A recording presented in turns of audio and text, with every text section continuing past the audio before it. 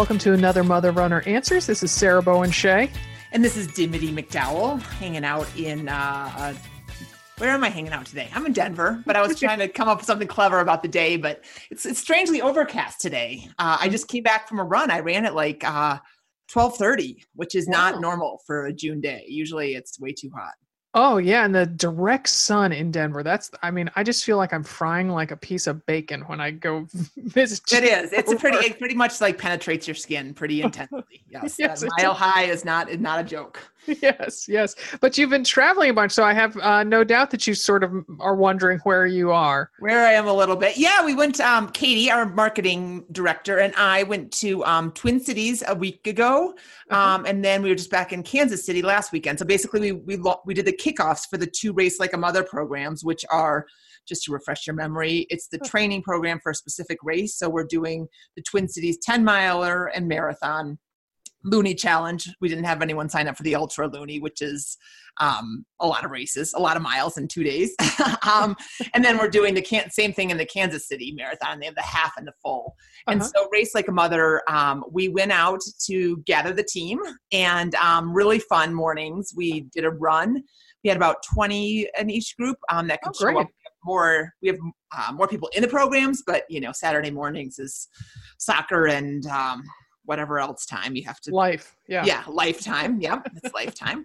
So we went for a run, like a 4-mile run, and stopped and did strength along the way, which I'm sure people were like, really glad to do that. Yeah, but that's like classic Dimity, That is classic. You got to throw in, if you haven't side planked on a run, you haven't really run, right? I know. I mean, you're running with Dimity when, Right, exactly. When you stop and do squats. Yep. Five more. So we did that, and then we went back and had some breakfast, and both of the races sent representatives. Dave, the race director at Kansas City, joined us, and we had a newer employee at Twin Cities Marathon join us. So it was nice to have both perspectives. And then chatted about the training plans, just anything that came up.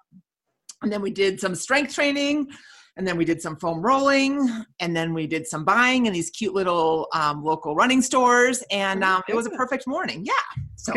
Good. And you wore your cute hats that everybody in the Race Like a Mother program gets. Yes, they get it. Run Twin Cities or Run Kansas City. So super cute. And it's really fun. I mean, I'm surprised, honestly. Like we had Kay as a woman who drove up from Arkansas. She drove 4 hours to join us in Kansas City. Yep. And and we had someone else come from Nebraska, which I'm not sure exactly where. Don't ask me. I will not. Many miles, how many hours that is. I will say she had just moved from Kansas City, so my guess is that like she came back to see grandma and whatever. Yeah, so maybe it wasn't just you. Yeah. Yeah, but then we had one of our BAM ambassadors, Tracy Swearigan, was going to come to Kansas City, and she lives in Nebraska, and she and she got like stymied by some river, right? Overflown river, flooding river overflow. Yep. Anyway, I mean, it was so long story short is I am amazed at the turnout. We had, just from people coming from all over, and it's going to be a really fun program. And so just in case you're wondering, Race Like a Mother, you can still join it. And kind of the whole premise behind it, besides the local aspect and one race aspect, is that they're going to come in.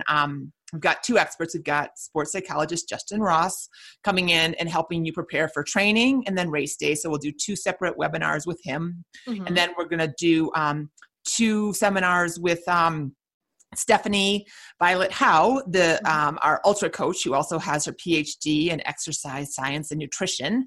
And so we'll do one on nutrition on the road and one on nutrition off the road. So kind of, the full 360 nutrition, sports psych, as well as physical training. Yeah. And then they have, if they want to, they can do weekly runs, right? With local people. Yeah. They're not quite weekly just because, again, that Saturday morning thing, but they definitely have a schedule set up so that they can run together a number of times during the training session or during the training cycle. So it's going to be, it's fun. And if you have any ideas of places that you want us to come and try this in your market, right? you can email us or you can tweet at one of us or whatever, because it's definitely been very fun and very fulfilling. And it's nice to kind of put some specifics on it. Put a race date on it, put a training group on it, that kind of thing. Yeah, because then race day is going to be so extra fun because all those racers are going to know each other and, just really feel a tightened bond of camaraderie they'll make. Exactly. Yeah, that's exactly. Awesome. Yeah. So we missed you, Sarah. I know. I'm sure you were ready to stop and do some side flanks on a sweaty, humid morning in Minneapolis. I always love visiting those two cities. I was actually sorry that I didn't get to join you all. So, well, let's see where folks are coming in from for our answers today. This first question comes from Cassandra on Long Island, New York. Hi, ladies. My name is Cassandra. I'm calling from Long Island, New York. Just had baby number 3 4 weeks ago, and I'm realizing with the shift in our morning routine that I don't think it will be possible for me to get runs in the morning anymore. Getting 3 kids ready and out the door is hard enough, even if I don't have to run and shower first. So it looks like I'm going to become a middle of the day or a lunch break runner, and I was curious if you guys had any tips on how to do that successfully. I look forward to hearing your answers. Thanks. So congratulations, Cassandra, on baby number 4. Oh my gosh, that is exciting. Yes, hands full. Yeah, she can't run in the morning. Wow. I don't know why. What's stopping you? So, but at least she does. I'm hoping maybe that she gets to escape to an office. So. Well, it sounds like if she's a middle of her day or a lunch break runner, that's what she's looking for. Yeah. So, the first thing, I think it's really important that she has an outlet. So if she's going to a, office, hopefully there's a gym nearby, or you can always run outside, of course, as well. But it's always nice to have, as we were just talking about, especially in the summertime, it's always nice to have a plan B for if it is crazy hot or if it's thunderstorming or whatever, and you I was going to run and now I can't. It's nice, if it's affordable and it's pretty close. I think having a gym, because you can always go on the treadmill, and that's definitely nothing to scoff at when you're trying to squeeze in your miles amongst your craziness. Right. And then also if you did have a gym option, you would have access hopefully to showers, or at least a towel, and maybe, a little, I don't know, some deodorant or something like that. Exactly. You have to bring your own BYD, but yeah. And also maybe, it's so great to kind of have a home base, because then you can store a lot of your stuff. And because we have met women throughout our travels with another mother runner who bring in their clothes, and food sometimes for a whole week of workouts. So then they have it all there. On Monday they bring, if they're going to run 3 times a week, they bring in 3 different outfits and, running outfits or different sports bra, whatever it is, and just leave that stuff in the office or a locker, and remember to include things like maybe wipes if you don't get a shower, dry shampoo if that's your jam. I bet you Cassandra has a couple extra wipes lying around. Okay, wait, just back up. It's BYOD. That's what I meant, not B. I was getting DIY and all that stuff. So it's make your own deodorant. Why not? All right, so we're bringing our deodorant, and that's a great idea. Obviously, you want to have a hat in there if it is sunny, and you want to protect your face, and some SPF sunscreen, of course. And then, I think you have to kind of just have adopt a good enough mentality, which is something we talk about a lot around here. So, if you go, say, if you have an hour for your lunch, we want you to make sure that you actually have time to eat during that period, because you are a busy mom of 4 and you need to make sure that you don't skip lunch. So good enough is good enough. 2 miles is good enough. 3 miles. It may not be, and I realize you're coming off of pregnancy and birth, so maybe that's perfect for you. But I think sometimes we get in this rut of, I've got to go for an hour, or I've got to go 6 miles, or I've got to go XYZ. And I appreciate that mentality. It makes us, strive and become better runners. But at the same time, there's a time where you can say, you know what, I'm going to go and move forward for 20 to 30 minutes, see what there gets me, and call it good. Now, honestly, we went for a family hike yesterday. So that was, we went 6 miles yesterday, which was a lot with complaining children, or one complaining child. The other one was okay. And then the day before, I was in Twin Cities and I ran or Kansas City, and I ran 4 miles. So that's like a lot of miles on my legs for me at this point, you know? And so today I was like, oh, I only have 35 minutes. And I was like, it wasn't pretty, but I was like, okay, Dimity, I'm just going to run 1 minute, walk 1 minute for 35 minutes. And, and I think, you know, I don't even know what my mileage was, but it was fine. I didn't obsess about like, oh, I got to be fast enough, or I got to be this or that. I just was like, I'm not feeling awesome, but I'm out here and I'm going to take what I can get, you know? Yep. And also I think that maybe once Cassandra gets, you know, a little more postpartum, and that, you know, sometimes it's good if you only have a short amount of time, that's the day, maybe you do a speed workout or just throw in intervals so that you can make it, if you have 30 minutes, you can really make it an efficient workout. And so right now, if she's, you know, newer off just having the baby, you know, that run walk is a great idea. And that's what efficiency is. And then, you know, I don't know, 6 months down the road, a year down the road, if she's still doing these, you know, lunchtime runs, that's okay, you know, I'm supposed to do 2 miles at tempo, do a, you know, half mile warm up, do the 2 miles at tempo, half mile cool down, and call it good. Totally. So, and then you were fortunate enough today, as you mentioned, to have cloud cover, but that's one of the tough things about, as you alluded to a midday run, is that, gosh, there's that glowing yellow orb in the sky oftentimes. Bolt the sun, as Adrienne Martini calls it. So yeah, you want to figure out ways to be able to avoid that noonday sun as much as you can. And oftentimes the best way to do that is to pick a shady route.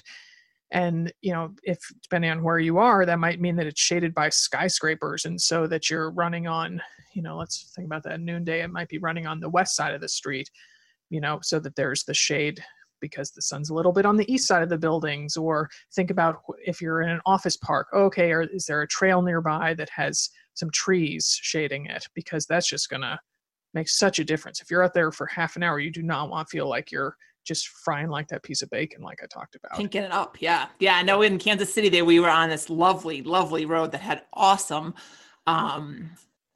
great trees, right? Really, really nice. I'm like, I would just run up, and it was kind of hilly, like it had a couple hills. So I would just like run up and down. I'm like, if this were the only road that I had, I would just run back and forth on this because it's so nice. Yeah. And there is that, you know, that sometimes you think, oh, well, if I'm going to run 2 miles, you know, it has to be, I don't know, 1 mile out, 1 mile back. No, you can go back and forth a couple times, you know, wave at the people you keep.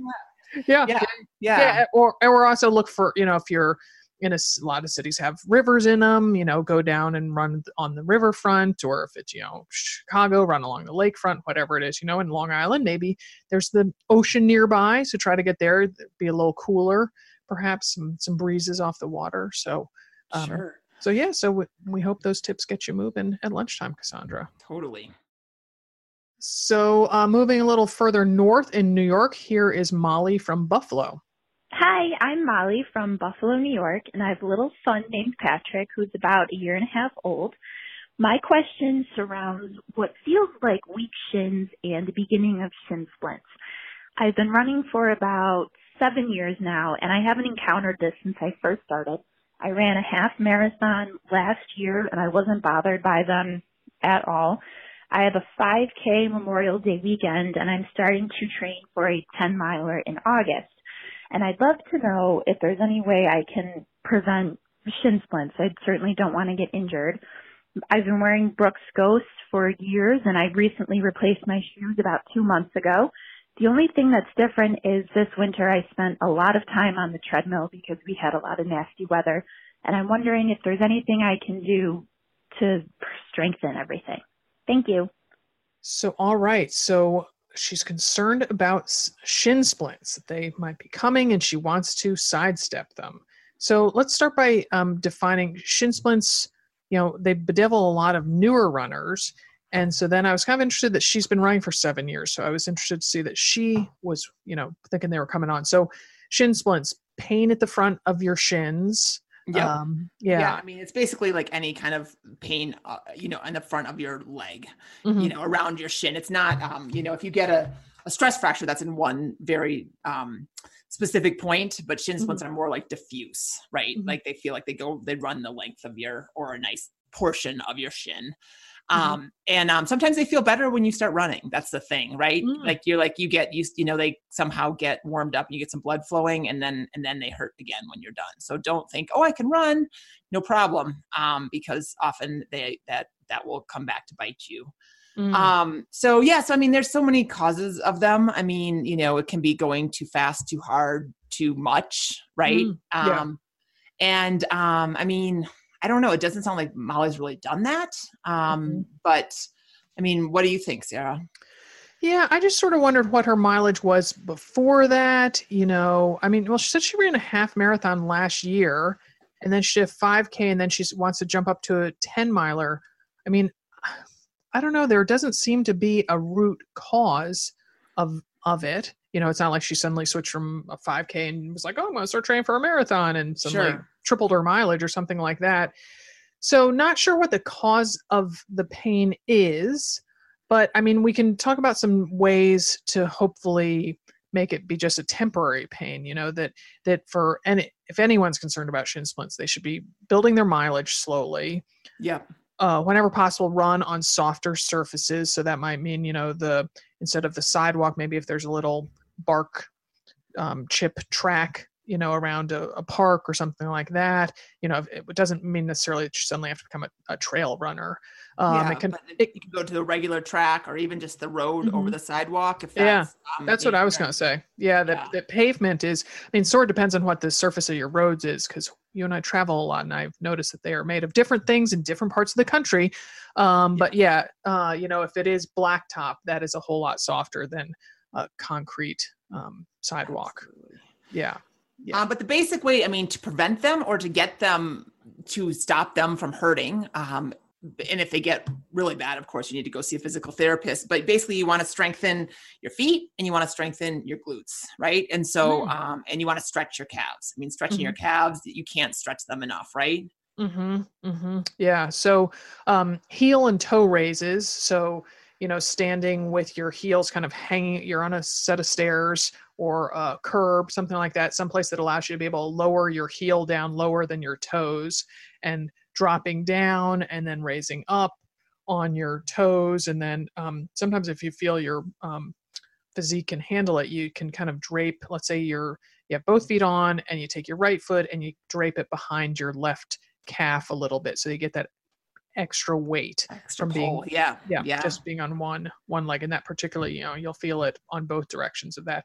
And also doing heel walks, we actually do a lot of that as a warm up at the strength class I took this morning on Monday, which is just walking 10 yards, something like that, a couple times back and forth so that you're completely on your heels and your toes are up off the ground, and just it's a little penguin-esque the way you're walking, but yeah. So that helps because just being able to keep your toes raised like that while moving forward strengthens and I feel it now. I'm flexing them as I think, the muscle that runs alongside your shin bone.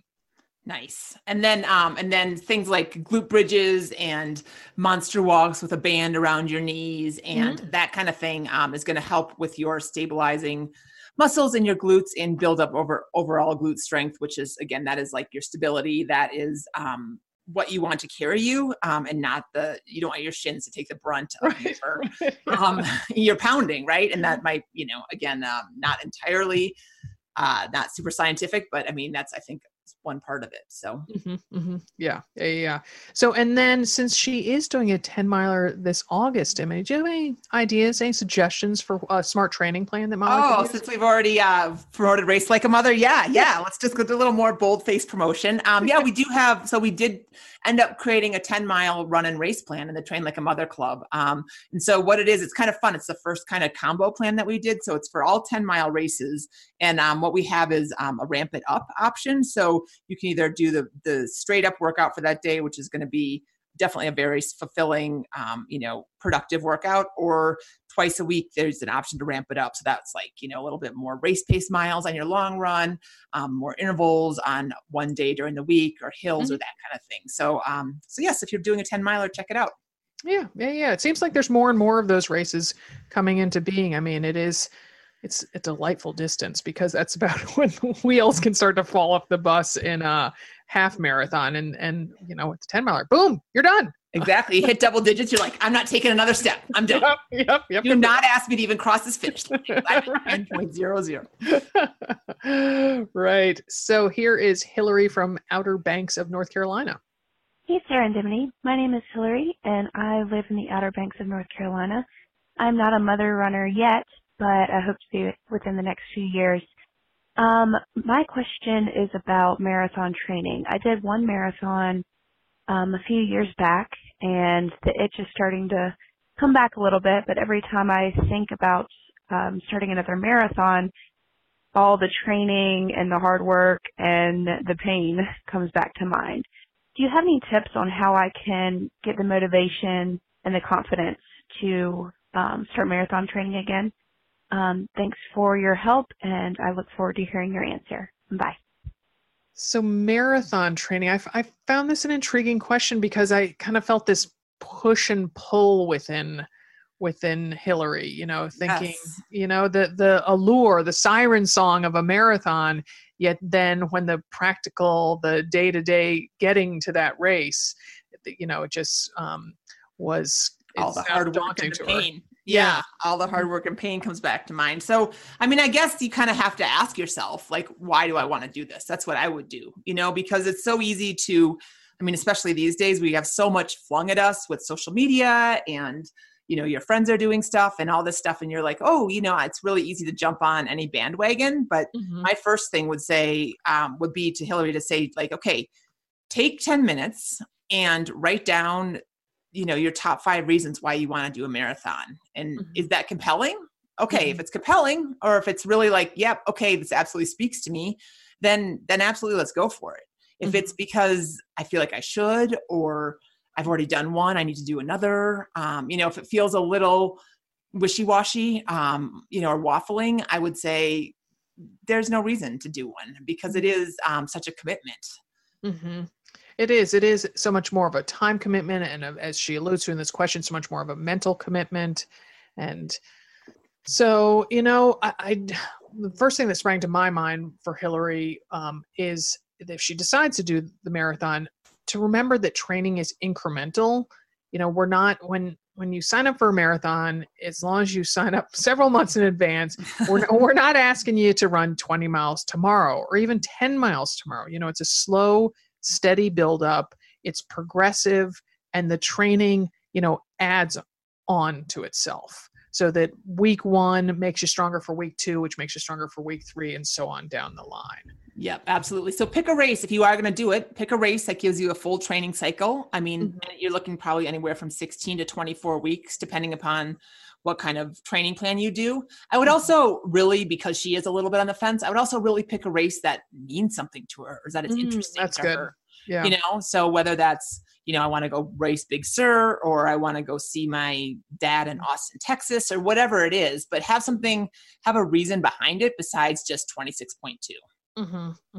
So you would work back that way and make sure that you give yourself enough time to train. Yeah. And then, it sounds like that Hillary doesn't have a real firm goal, so that then run and train at a pace that's comfortable, and so that there doesn't, training for a marathon is challenging. It makes you dig deep, and that's one of the many beauties of it. But also, if you can run at a pace that's comfortable, then that alleviates a lot of the, oh gosh, this is going to be hard, I'm not going to feel good, all those anxieties. Sure. Yeah. Well, and I think it's, I think that's really important. For anybody, especially on the long runs, unless you have, like a couple race pace miles or something thrown in. But for the most part, marathon training, it is it is an easy effort training cycle for the most part. So yeah, keeping it easy, but then also maybe finding a friend. Like, can you rope someone into this? Because, like if you're going to see your dad in Austin, does your sister want to, or your brother want to do it with you? Or, just something to kind of make it fun and keep it light. That's the thing, is I feel like that's why I think she's kind of, yin and yang this a little bit, is like, it's like, well, I think I want to, but gosh, it's hard. And it's like, well, if you have a buddy to go through with it, and then also have a place that you want to go. That lightens the whole effort a lot in my mind. Yeah, I mean, I think about the race that got this whole Another Mother Runner party started, Dim. That you corralled, lassoed me into, being your long distance training partner. You had a running partner there at the time you lived in Colorado Springs, Yeah. and then and I'm telling, obviously, all this, but and then your youngest sister was in the race as well. So I mean, you just kind of had these tantalizing treats all scattered. I had companionship the whole way, which is really half the battle, especially it really, especially on those early morning runs, those long runs, they can get so long, I mean, well, but I mean, like how, you're out there and you're out there and you're out there and, that's what, there's a lot of time spent in your own head. And sometimes it's really nice to get that to be broken up with a friend. Yeah, exactly. And also you can do, if the thought of going 10 miles out and 10 miles back for that, when the 20 miler finally presents itself, do 5 4-mile loops and have a friend join you on loop 2 and a different friend join you loop 4, whatever it is. So that, you get that comfort of knowing that you're always closer to home, that you're not having to, call a rideshare service, to get you home if suddenly you have to bail at mile 12 or something. Exactly. So, yeah. So, well, this last question comes to us from Meredith in Erie, Pennsylvania. Hi, this is Meredith calling from Erie, Pennsylvania. I'm a mom to 2 kids, a boy who's 8 and a daughter who's 4, and also a fur mom to the newest member of our crew, a 10-week-old German Shepherd puppy. Dimity, I know you run with your dogs, and I was just wondering if you had any tips on getting him trained or any equipment that would be helpful to run with him. I'm hoping that he will be a really good partner for me. Thanks. Love you guys. Bye. Talk about having a friend on a run. 10-week-old German Shepherd. Congratulations on that, baby. So running with your dogs, I mean, I run with Mason sometimes. Now they have a second dog. We have not done that. I have to say the best situation ever for running with your dog is in Cherry Creek State Park, right near my house in Denver, Colorado. I think it has like a 1.8 or maybe, I think it's about 1.8 mile loop. It's a trail. I mean, very, it's a dog park, so it's not like it's a trail in the middle of nowhere, but it's a nice trail surface. And the dogs could be off the leash. And so literally, like, you can run, two laps, and, Mason would come, and Grant usually takes him, but, goes to the river. They've got a river running through it. I mean, it is like nirvana for dogs. I swear to God. So you can go and like play in the river and then come find you and go have a drink of water and come back and find. I mean, it's awesome. And then you don't have to deal with a leash, because that's the thing. That is hard sometimes, especially if you have a dog who's strong and pulls. Yeah, because that was the thing, because, so Molly, my best running friend, is a veterinarian. So she, knows a lot about dogs. and she has always had a Labrador that pretty much ever since we've been running together. But we've only run with one of her labs a handful of times. I mean, maybe only 3 or 4 times. And it's partly just because she doesn't like with the dog pulling and, having to stop and all that stuff. So, it is, you have to sort of train them to do something. It's not, they just don't suddenly wake up and know how to run with you. Yeah, absolutely. So I'll admit, I looked up a couple tips about running with the dog, and Meredith, your pup is, about 3 months old, and the bad news is you got to wait until the dog is about 18 months old. So you're going to have to file these tips away. You'll have to re-listen to this episode in a little over a year. Or Google running with an, 18-month-old dog, but yeah. Yeah. So for now, with a puppy and a younger dog, it's about sticking to walks. But those are useful. Those walks are training, because the dog learns how to be on a leash, learns how, to have them be on a loose leash, not always taut and pulling on it. I.e. water skiing behind Mason, which is what I normally do. Yeah. But particularly for people who do have older dogs or dogs that are 18 months and older and are listening to this during summertime, it's so important to remember to put your dog's needs first, make frequent water breaks. Maybe it even means teaching them to drink out of your little handheld or swim. Yeah, here in Portland, because it is a very dog obsessed town, there's a lot of the water fountains have a lower down spout for dogs. And sure, or we'll have a little water thing there. So, and then a lot of stores in warmer weather put out bowls for dogs, because people want to stroll up and down the street with their dog. But that's just really an important thing to remember.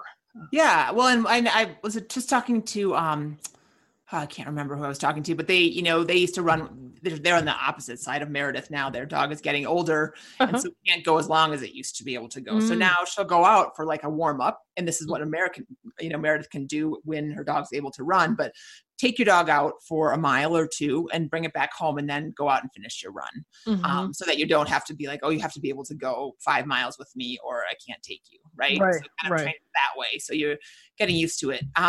One thing that I think is interesting on Molly, I think we were talking about it in the car once, and she was saying, dogs, when they run, when they really run, they don't run like we do. Right. They're either like sprinting for a squirrel or they're like meandering along, smelling the grass. Right.